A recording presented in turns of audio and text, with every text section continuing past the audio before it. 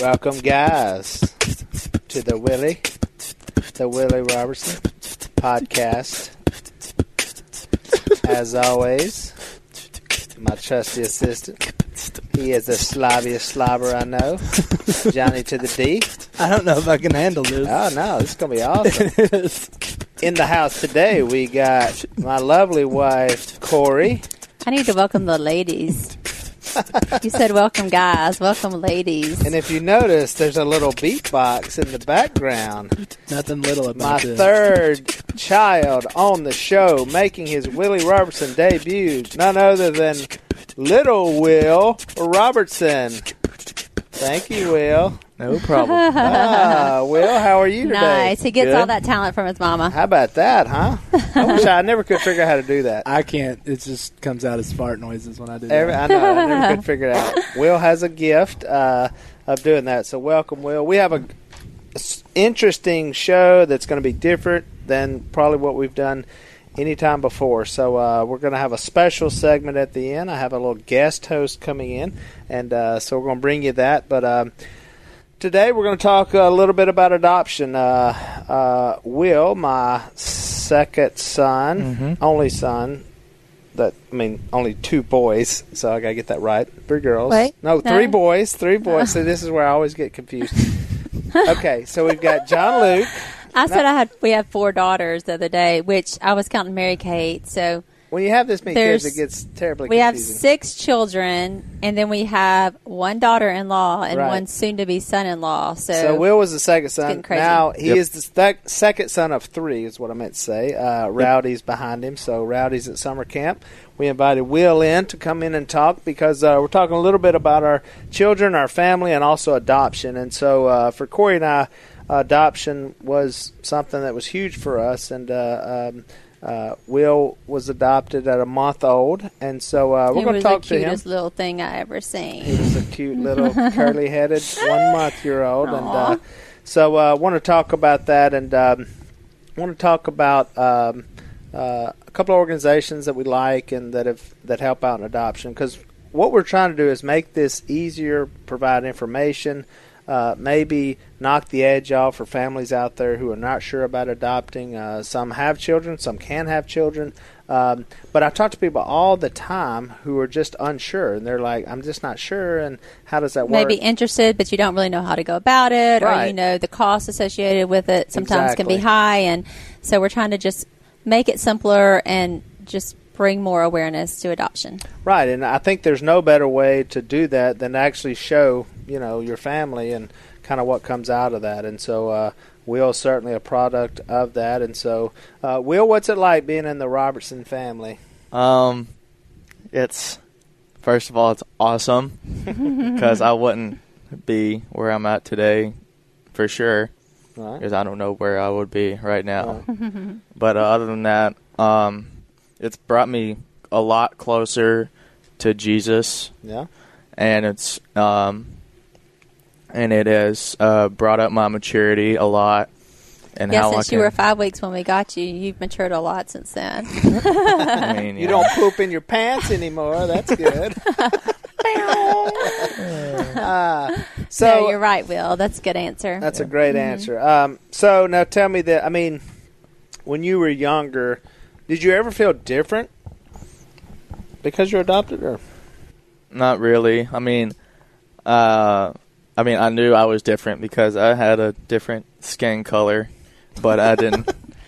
Your hair went up. And my hair went up instead of down. So yeah, at least I'm glad about that because there's no limit for me at school. That's true. Yeah. You have the coolest hair ever. Now, Will, you can't see him right do. now, but he's probably working at least 5 to 6 inches of growth there on top of his head. So, and everyone has always loved his hair. Right. The ladies love his hair. Yep. Everyone has to just touch it and feel it. And remember, he didn't like, when he was a young, he didn't like anybody messing with his hair. He didn't like you touching his head. Because he had these cutest curls you've ever seen, and everyone wanted to touch them. They just could not help themselves. They wanted to touch them.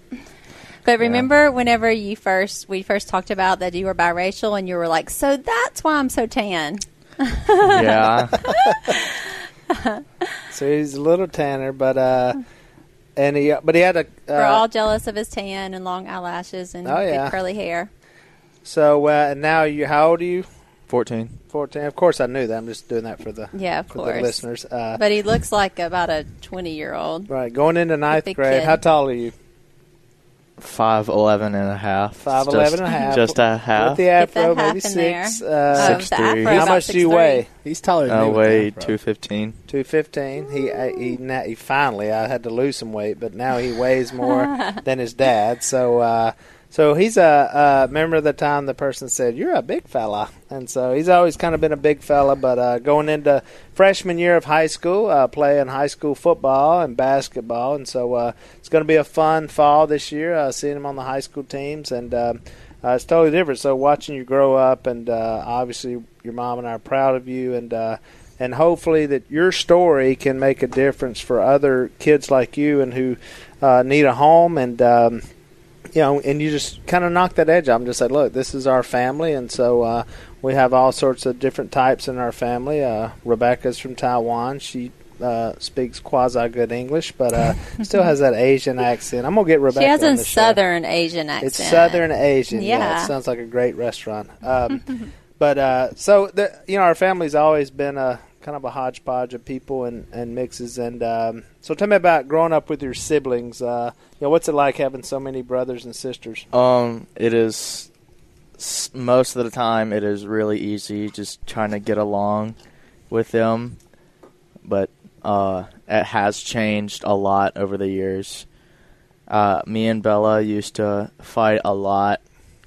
But since we've gotten older and we have matured a lot, then we have become more like best friends. And since Rowdy came in, y'all fight less because now you have another sibling to try to fight with. And so, what'd you learn from your big brother? What'd you learn from John Luke? Mostly how to survive in some situations. Since he's of all the things I thought he was saying, I did not see survival. Like what? With Like Bear what Grylls. situations? in the outdoors. Yeah. John Luke could pretty much survive anywhere. He's kind of like MacGyver. He could go on Naked and Afraid and make it. He could. Will has some fat reserves he could use up on Naked and Afraid. It's all right, Will. It's all right. Hey, I have a lot of muscle. No, he's you a big do. fella. You do. Oh, he's got the biggest muscles of the family by far. That's true. And he does not know his own strength either. Well, what about, now tell me a little bit about, because you have literally grown up, so you're 14, you're talking 9 years old, being on television. What's it like being in a famous family? Because before, you kind of know what's like with both sides of it. We weren't as famous. We had a television show when you were younger, but not as well known for sure. What's it like growing up, being on television where a lot of people know who you are? I mean, how have you dealt with that? It has gotten a lot harder, like just literally just walking around places, because you walk even in like a gas station or like the movie theaters or something, and they're like, oh my gosh, that's Willie Robertson's son. Can we take a picture with you? I'm like, sure, yeah. But oh, come on, you don't mind it so much because especially mostly it's young girls. Yeah, mostly especially when it's they're cute cute girls. So. Admit it, you That's don't mind the positive it that much. and the negative. But sometimes I get it. I mean, Yes. sometimes you just kind of, you're with your friends and you maybe, you just want to chill out. And so that's Actually, the good and the Bella bad. and I went in Walmart the other day, and Bella was like, "This feels like the old days when we used to go to Walmart all the time." Which, not that I have anything against Walmart anymore, but for a while there, it was like our faces were everywhere in Walmart, and it was just a little bit weird whenever you walked in. It was like your husband's face was on like toddler underwear and like Have you ever bought one of our products? big towels with like size face on it. Yeah. I have. I bought our greeting cards from Walmart. Remember, I bought you Father's Day cards. I bought a lot of our products because I'm like, well, if I want to buy somebody's product, might as well be ours. So it's kind of strange. I remember we were at, I think, Sam's Club. Yeah.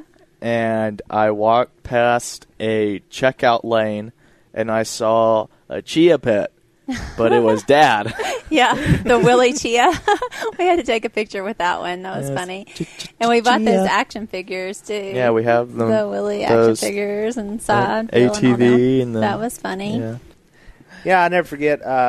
We received an award, and someone asked me. It was about adoption, and someone asked me what my greatest accomplishment was. And at the time, I remember thinking the greatest thing I feel like I've ever done was actually adopting Will, because at the time we had taken a chance. We didn't have a lot of money. We weren't in the situation we're in now, but we knew there was a child who needed a home, and so we just opened our home up and didn't have any idea how we were going to do it or how we were going to figure it out, but we know that we wanted to do that. And so that was for you, Will, is to say we just wanted to provide that place for you. We felt like God had his hand on it for sure, especially the way the circumstances all kind of unfolded. And but it was very such evident a sense of, that right, God's plan to have. Yeah, it was so evident God's plan to have Will in our family and for him to be ours. And so, yeah, we were actually asked to come to an Angels of Adoption award ceremony in Washington, D.C. In Washington, D.C. with an organization called CCAI, which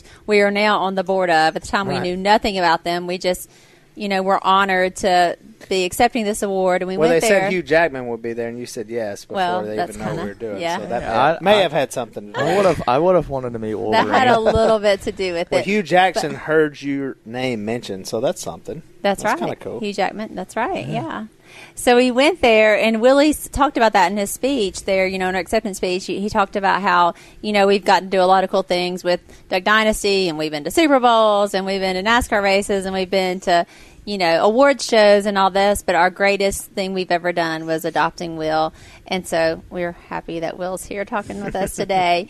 But so that was just like the beginning, the start of our, relationship with CCAI, and it just got us really interested and really thinking more. And I think it was like, it was just something we did. It was just, it was just our family. We didn't think a whole lot about like using our platform to talk about adoption until that moment happened. And then when that moment happened, it was like, okay, we have a responsibility to learn more about adoption in our country and the foster care system in our country and around the world. And, there's a lot of children out there needing forever families, and we have an opportunity and a responsibility to do something about that. Well, what struck me about the organization was it was a bipartisan, nonpartisan thing. Like, you have Republicans and Democrats, independents coming together and to really trying to promote and push adoption and make it easier. These are the lawmakers of our country. So we know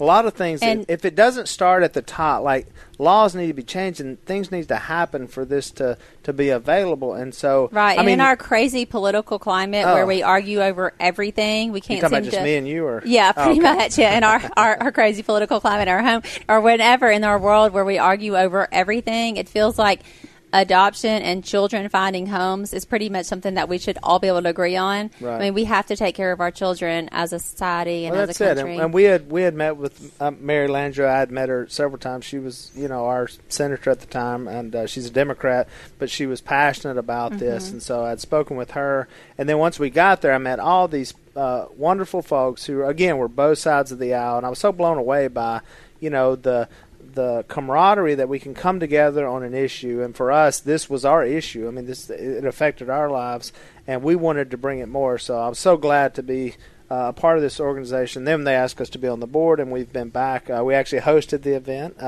We hosted the event. The Tuohys hosted when we got our Angels of Adoption, and that was from the movie Blind Side. And so so it was just quite an honor. And so wanted to do something different this week. Will, I'm so glad you came in and talked to us. I want all the listeners to hear from our children at one point or another, and just to see what kind of family we are, and really on the inside without the TV cameras, and just kind of who we are. And so I'm so thankful for you coming in and using your story, even at 14, to start impacting other people's lives. And that's so important.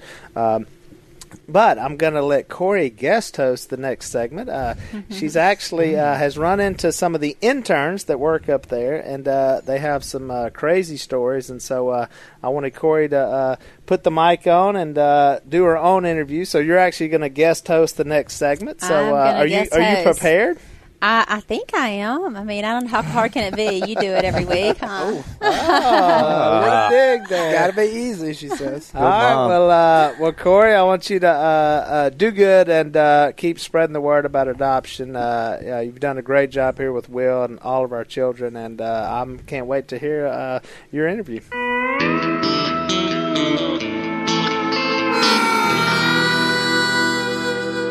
Corey is here to tell us all things that are Corey related. I'm so happy to be here. And John David, you have to admit, you're kind of happy for me to be here too, right? I am. It is a little easier when Corey's here. You actually like me better than Willie, right?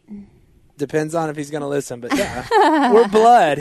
He just pays me. You're my blood. Does everybody know that like you are my cousin? So you are my cousin first. You're Willie's assistant second. Very true. It's true. Yeah. That's definitely true. And you were on the podcast with us one time. I was. But we would have talked about how I was your cousin, and Heath was on, who's also our cousin. Mm-hmm. But you talked so much for all of us that nobody knew I was there that day. Wait, are you saying I talk too much? Heath called me afterwards and goes, "You were on that podcast, right?" I said, "I just let Corey was on a roll, and I just let her do her thing." Well, this is my first time to host, and I'm really excited. I had actually talked to our guest on the phone a couple weeks ago, and immediately I went to Willie and was like, "We need to have him on. We've got to have him as a guest." And Willie's like, "Why don't you do it? You should guest host for me and interview him." And I said, "I'm happy to do that." So that's what we're doing today.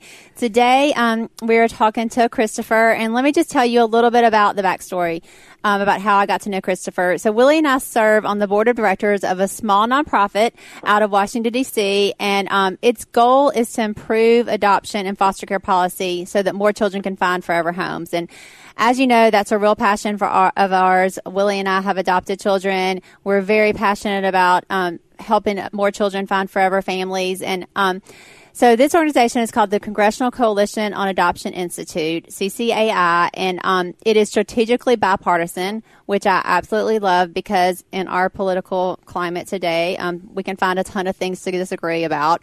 We can argue about a lot of things, but I think that something that we can find as a commonality is all of our goal is to help children and to help children. Every child needs a mom and dad.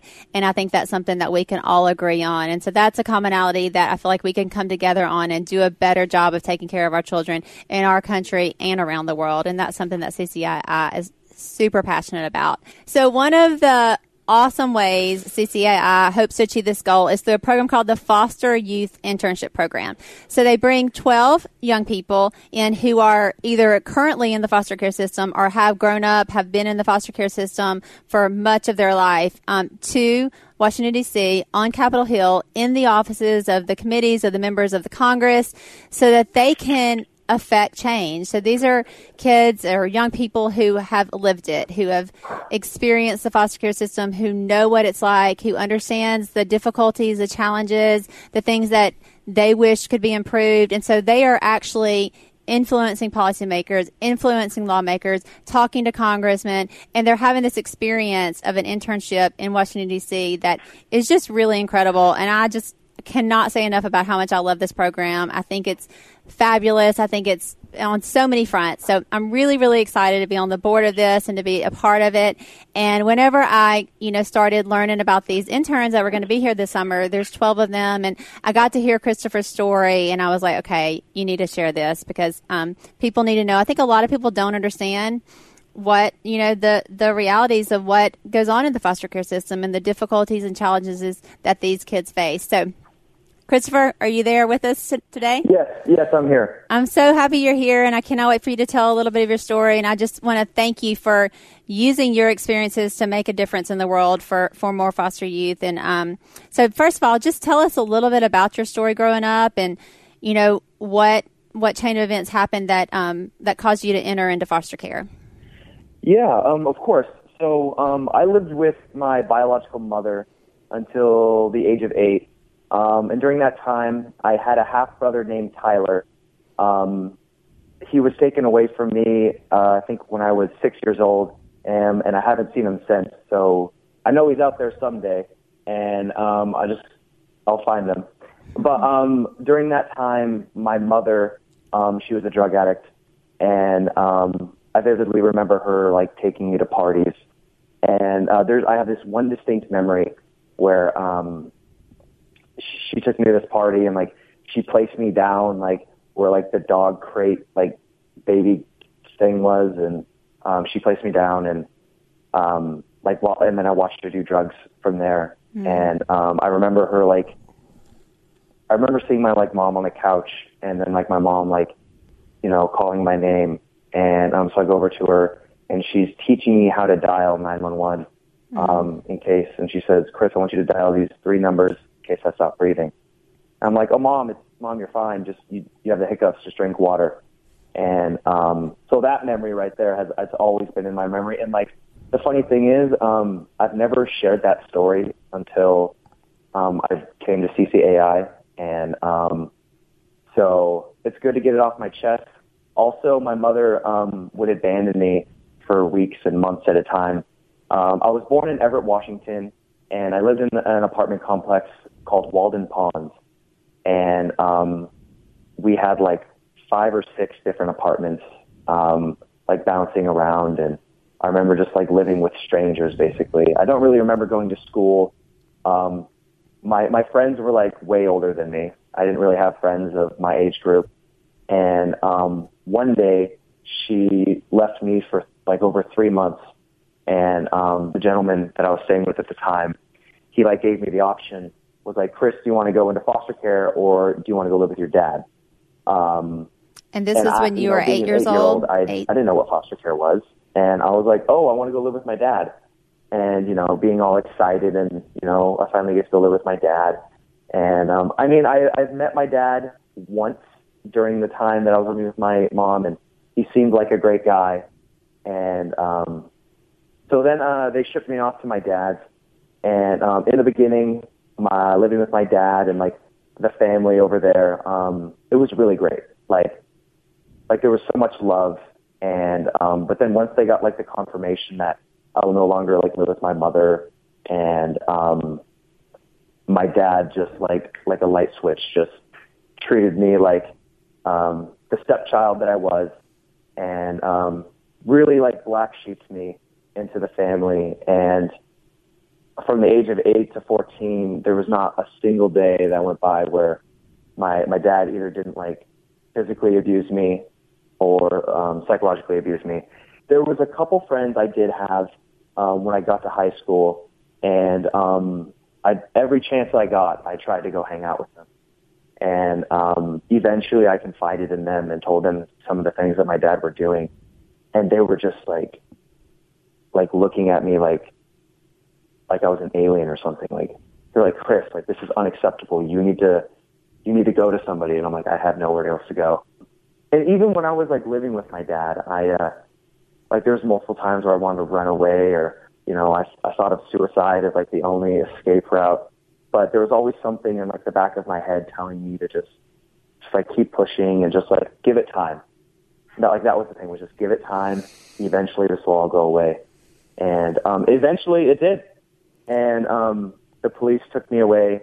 And after that, I remember being in a meeting with Child Protective Services, and all my dad's family were there. So I believe there was like over like 20 people in the room, and I was like in the center of the room. And I'll never forget, the caseworker asked, "All right, well, now who wants to take Christopher?" Simple question. Dead silence.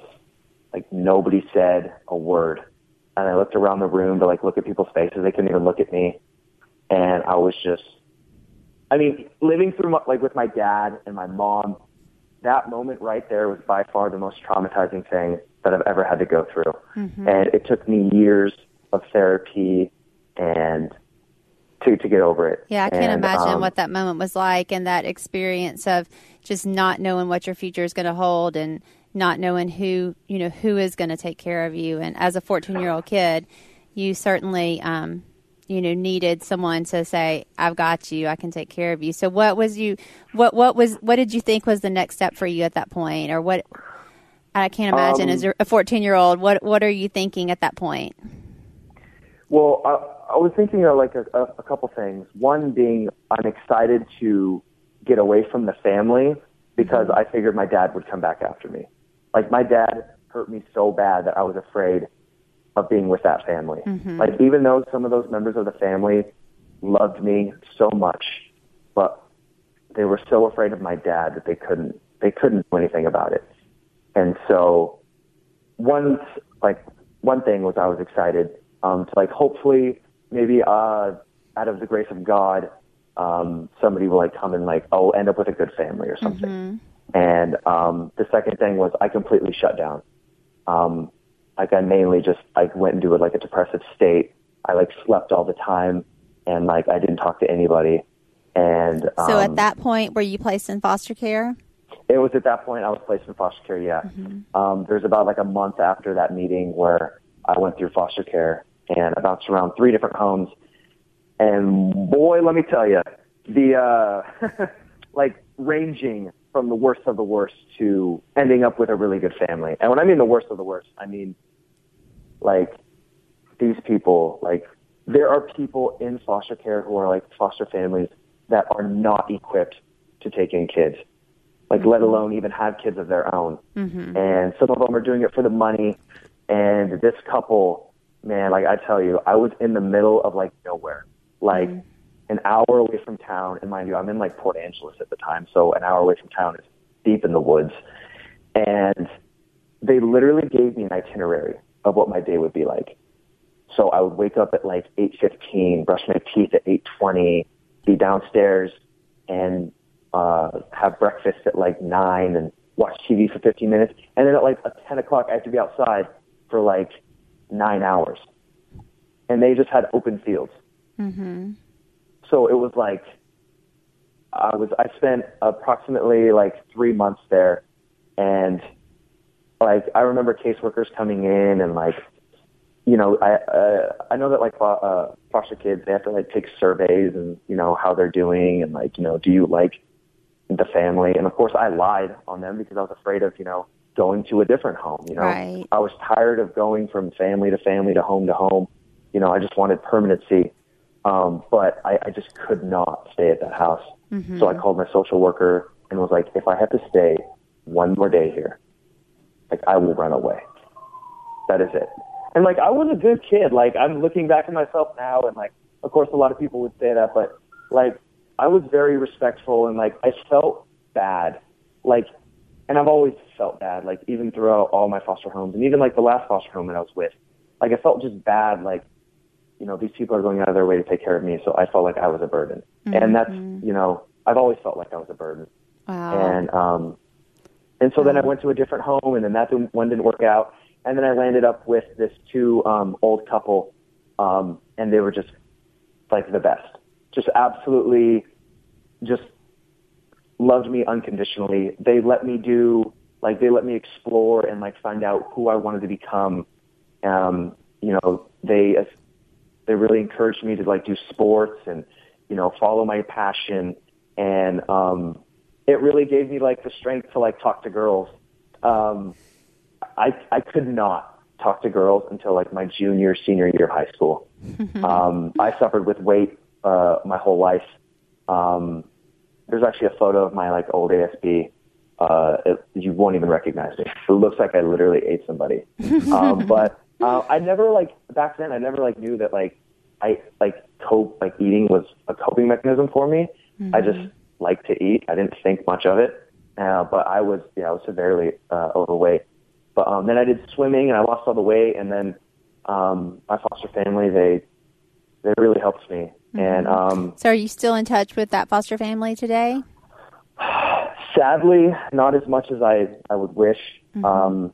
So I stayed with them until up until I aged out at 18, and then I signed myself back into foster care until the age of 21.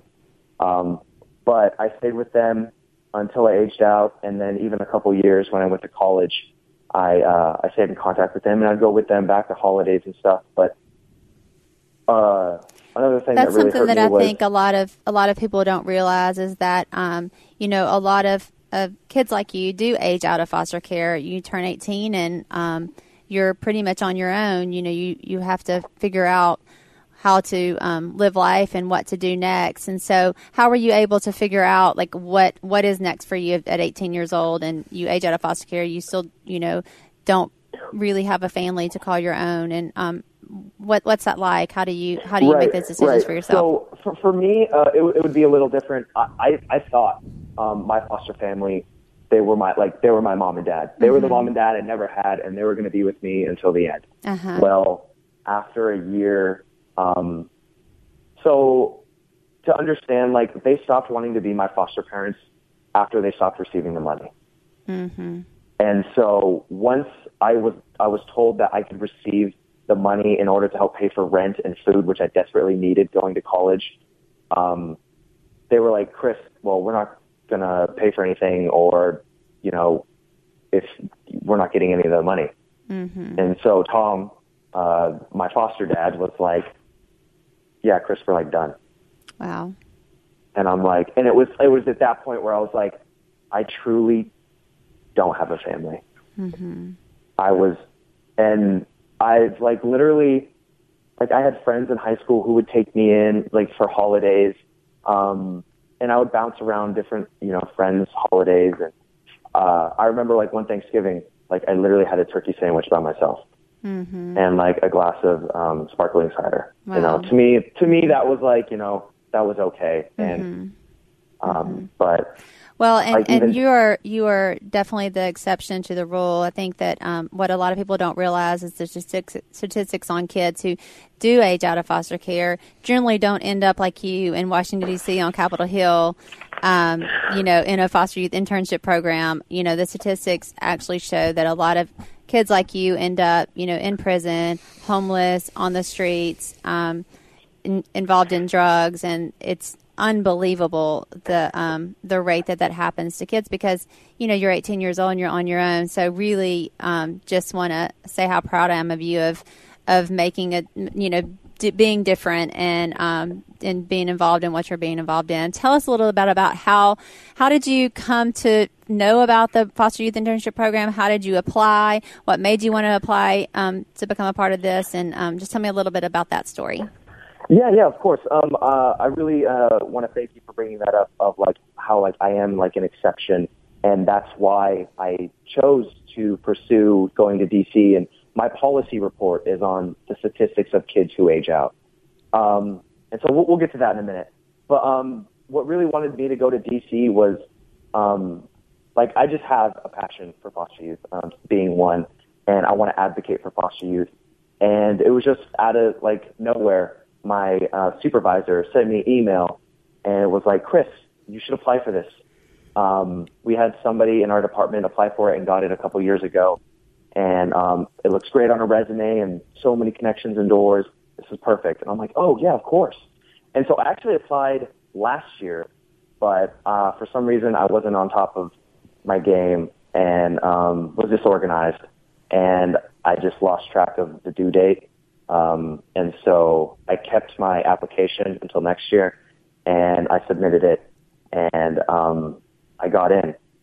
That's awesome. That's great. So one thing that people need to know about is not just you getting to spend time with, you know, the people of Congress and on Capitol Hill. You are actually working towards a goal. At the end of the summer, you create a policy report that you present to the members of Congress. And, you know, tell me a little bit about that and what your specific focus is going to be on for the policy report. Right. So CCAI, so I applied to CCAI, and then they would help establish us getting internships on the Hill. And so while I'm doing my policy report, I am also interning on the Hill. But my policy report, my passion is extended foster care. And what extended foster care is, it allows kids who age out at 18 to reenter until 21. There's only 21 states in America that has extended foster care, and my goal is to eventually have every single state have extended foster care. But my policy report is allowing changing, you know, like the Social Security Act, to allow states who will adopt extended foster care to not just allow them to 19 or to 20, but to allow the full 18 to 21, and also to make sure that foster youth are allowed to reenter. for whatever reason, if they choose not to reenter. I mean, if a kid wants to express independence, you know, like, I'm tired of being in the system, I want to be on my own, and they go out in the world and they, you know, they realize that they can't do it on their own, and they do need help because they have no one. And so that's what I'm like fighting for is youth to come back in. And a lot of states do allow reentry, but I'm also advocating for like the future states and like protecting youth for whatever may happen due to budget cuts or something where states don't allow reentry. Right. I think that's so critical. John David, can you imagine being on your own at 18? And it would have been a bad deal for me. I didn't need to be on my own at 18. Totally on your own. I don't need to be on my own at 27. I got married young because I needed somebody to help me. I did not. I lived up by myself for 3 months, and I was like, I can't do this. I went to my parents' house like every night. It was a bad deal. Yeah, I think that's a lot. You know, a lot of us we realize that, you know, in our country, you get to vote when you're 18 and you're legally an adult at 18, but still there's a lot that that you need, a lot of help that you need to get through college and all that. And the opportunity to actually go to college is not there if you don't have the support and have some extended support throughout your college years. I think that's really, really critical. And you know, one of the things that our goal is to have for people to find forever families, for children to find forever families. There are only, I think, about 115,000 kids in America each year that do age out of foster care. And I say only because there's how many, I'm terrible at numbers, but how many millions of Americans? And so I feel 300 million Americans. Thank you, John David. I'm glad you're here for that. I'm here for the stats. So, you know, the fact that, you know, we can make a difference in that. And I think it is a lot of this is about awareness. It's about people like you, Chris, telling your story. And so people can understand, okay, we really need good families to enter into the foster care system, to take foster children, and to consider adopting older children, because kids like you who, for no fault of your own, through some difficult family circumstances, end up at 14-year-old in foster care and needing a good family to take, you know, children like you in, and to eventually adopt children like you. That way we don't have this situation. And that's really one of my passions and goals, and is really just, I think it's just talking about it. I think a lot of people, I wasn't aware of the statistics until about a year ago, whenever I got really involved with CCAI, about the statistics of the foster youth and the difficulties and the hardships that you guys face. And so it's been a real passion of mine to share your story so that, you know, people understand and see what's going on and see how we can make a difference and how we can make change. Tell me, like, how do you feel about the program, and what have you enjoyed about it? What do you think you're learning through it, and what do you think, how do you think it will make a difference? Yeah. So, like, I love CCAI, like, with all my heart, and I never want to forget it, and I always want to, you know, cherish the connections I have here, because, you know, they've helped me, like, find, like even more about myself that I didn't even know. Like, for instance, we first arrived here, and then, like, the next couple of days we're just meeting, getting to know each other, you know, working, like, immediately just, like, jumping in our policy report. And then we take a little break and go on a retreat to Pennsylvania and spend a couple of days just, you know, bonding. And that was, like, the first time that, like, I have, like, shared more detail about my life with other foster youth. Like, I have never been with a group of other foster youth like my age. Mm-hmm. And so that was, like, a really wonderful experience. And this organization is, like, I can just see it growing and getting better and better. And because, like, it's just, like, having us voice our experiences and our changes to the child welfare system. I mean, what better way of going straight to the source than CCAI? Right. I mean, you're having kids go through the system. Mm-hmm. And so these are just amazing people here. And they work relentlessly, like workaholics. nearly. Like, I don't think Becky sleeps. So, yeah. Well, and there's so many volunteers, and it's just an amazing program. That's great. So tell me, as a foster youth and as a one who aged out and who is now there and just fighting, I feel like you are such a role model for other kids who've had the similar experience to you, and there are a lot of other kids who have similar experience to you, and I think that's really awesome that you're able to now talk to other people that have those kind of experiences. So if you were talking to someone who is a foster youth, is in the system right now, like, what kind of advice would you give them? What would you say to them? Well, I would go back to my story of, I don't even know what it was. Like, there was something telling me when I was 14, when I was with my dad, when my dad would be beating me or something, like, it would just give it time. Just give it time. You're not going to stay that age. You're not going to be in that same, situation for the rest of your life. You're going to meet somebody. You're going to fall in love with somebody. You're going to be a parent. You're going to do amazing things. You can do whatever you want. And so, for me, I feel like I have like a moral obligation to assist the future foster youth. And I just encourage other foster youth to know that, being a foster youth isn't a bad thing. Mm-hmm. I grew up in the foster care system, and I thought it was the worst thing. I hated being a foster kid because of all the stereotypes and all of it that goes with it. And when people look at you weird, but you know what? You just got to let it go and just know that, just give it time, and, you could be anybody and anything that you want to be. I think that's amazing. I know that sounds so cliche, but it is so true. It's so true. I never knew that I would be in Washington, D.C. I never even knew I would graduate, high school. Mm-hmm. And, but just give it time. That's all I can say is just give it time. That's awesome. I read a book recently called The Hope Quotient, and just how important hope is, and not to lose hope, because that, is something that you can hang on to, hope for a future. And as, we speak into other people's lives, and I think, like your social worker who suggested this program to you, there's always, I hope that I speak hope to other people and let them know that God has a plan for them. There is a better future for them. And it's so important to hang on to that hope. And in the darkest times, as we all go through difficult times in our life, but in those darkest times to know that there is something greater out there, and that there is a greater plan. And I'm thankful for you and for your story, and that you are sharing that message, and that you are actually living it and trying to create a better future and a better hope for other kids like you. So tell us where we can find out more.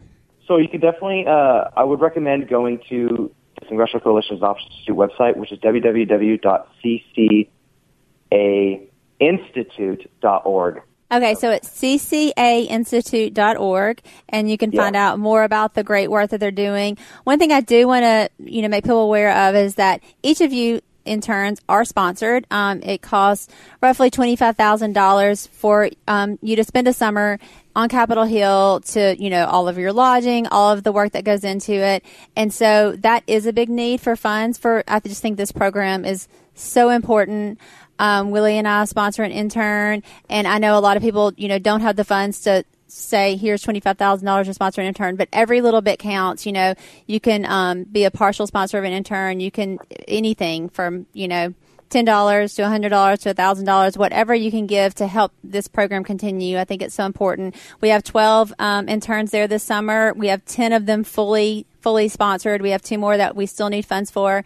And, I just hope this program continues well into the future until the point that we don't need this anymore. I think it would be amazing when we find a world or a country that we do not need this program. But unfortunately, I think that this is something that we're going to need for a long time until we, figure out better ways to take care of our children and take care of our youth in this country and around the world.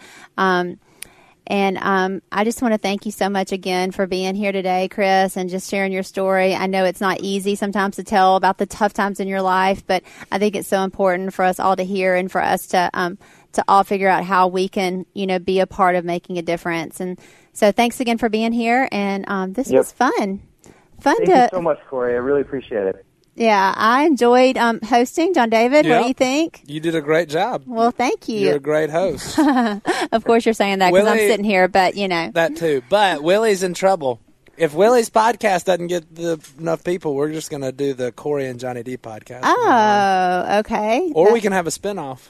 There you go. We can do 2 podcasts. There you go. Y'all can share the room. You never know.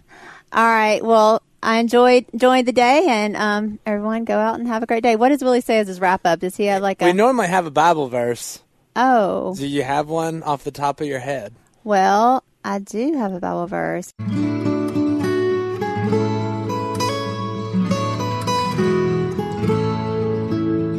James, where it talks about true religion that God finds pure and faultless is to take care of widows and orphans in their distress. And that's something that I live by. I try to, I think that, that's one of those things that you can't find fault with. If someone's going to take care of those less fortunate, those that are in need, God describes that as pure religion that is faultless. So a perfect Bible verse and a great job hosting. And Thank you. And we're done. And we'll be back with Willie. Maybe never. We'll just keep doing it. No, I'll give his chair back to him. All right. Sounds good.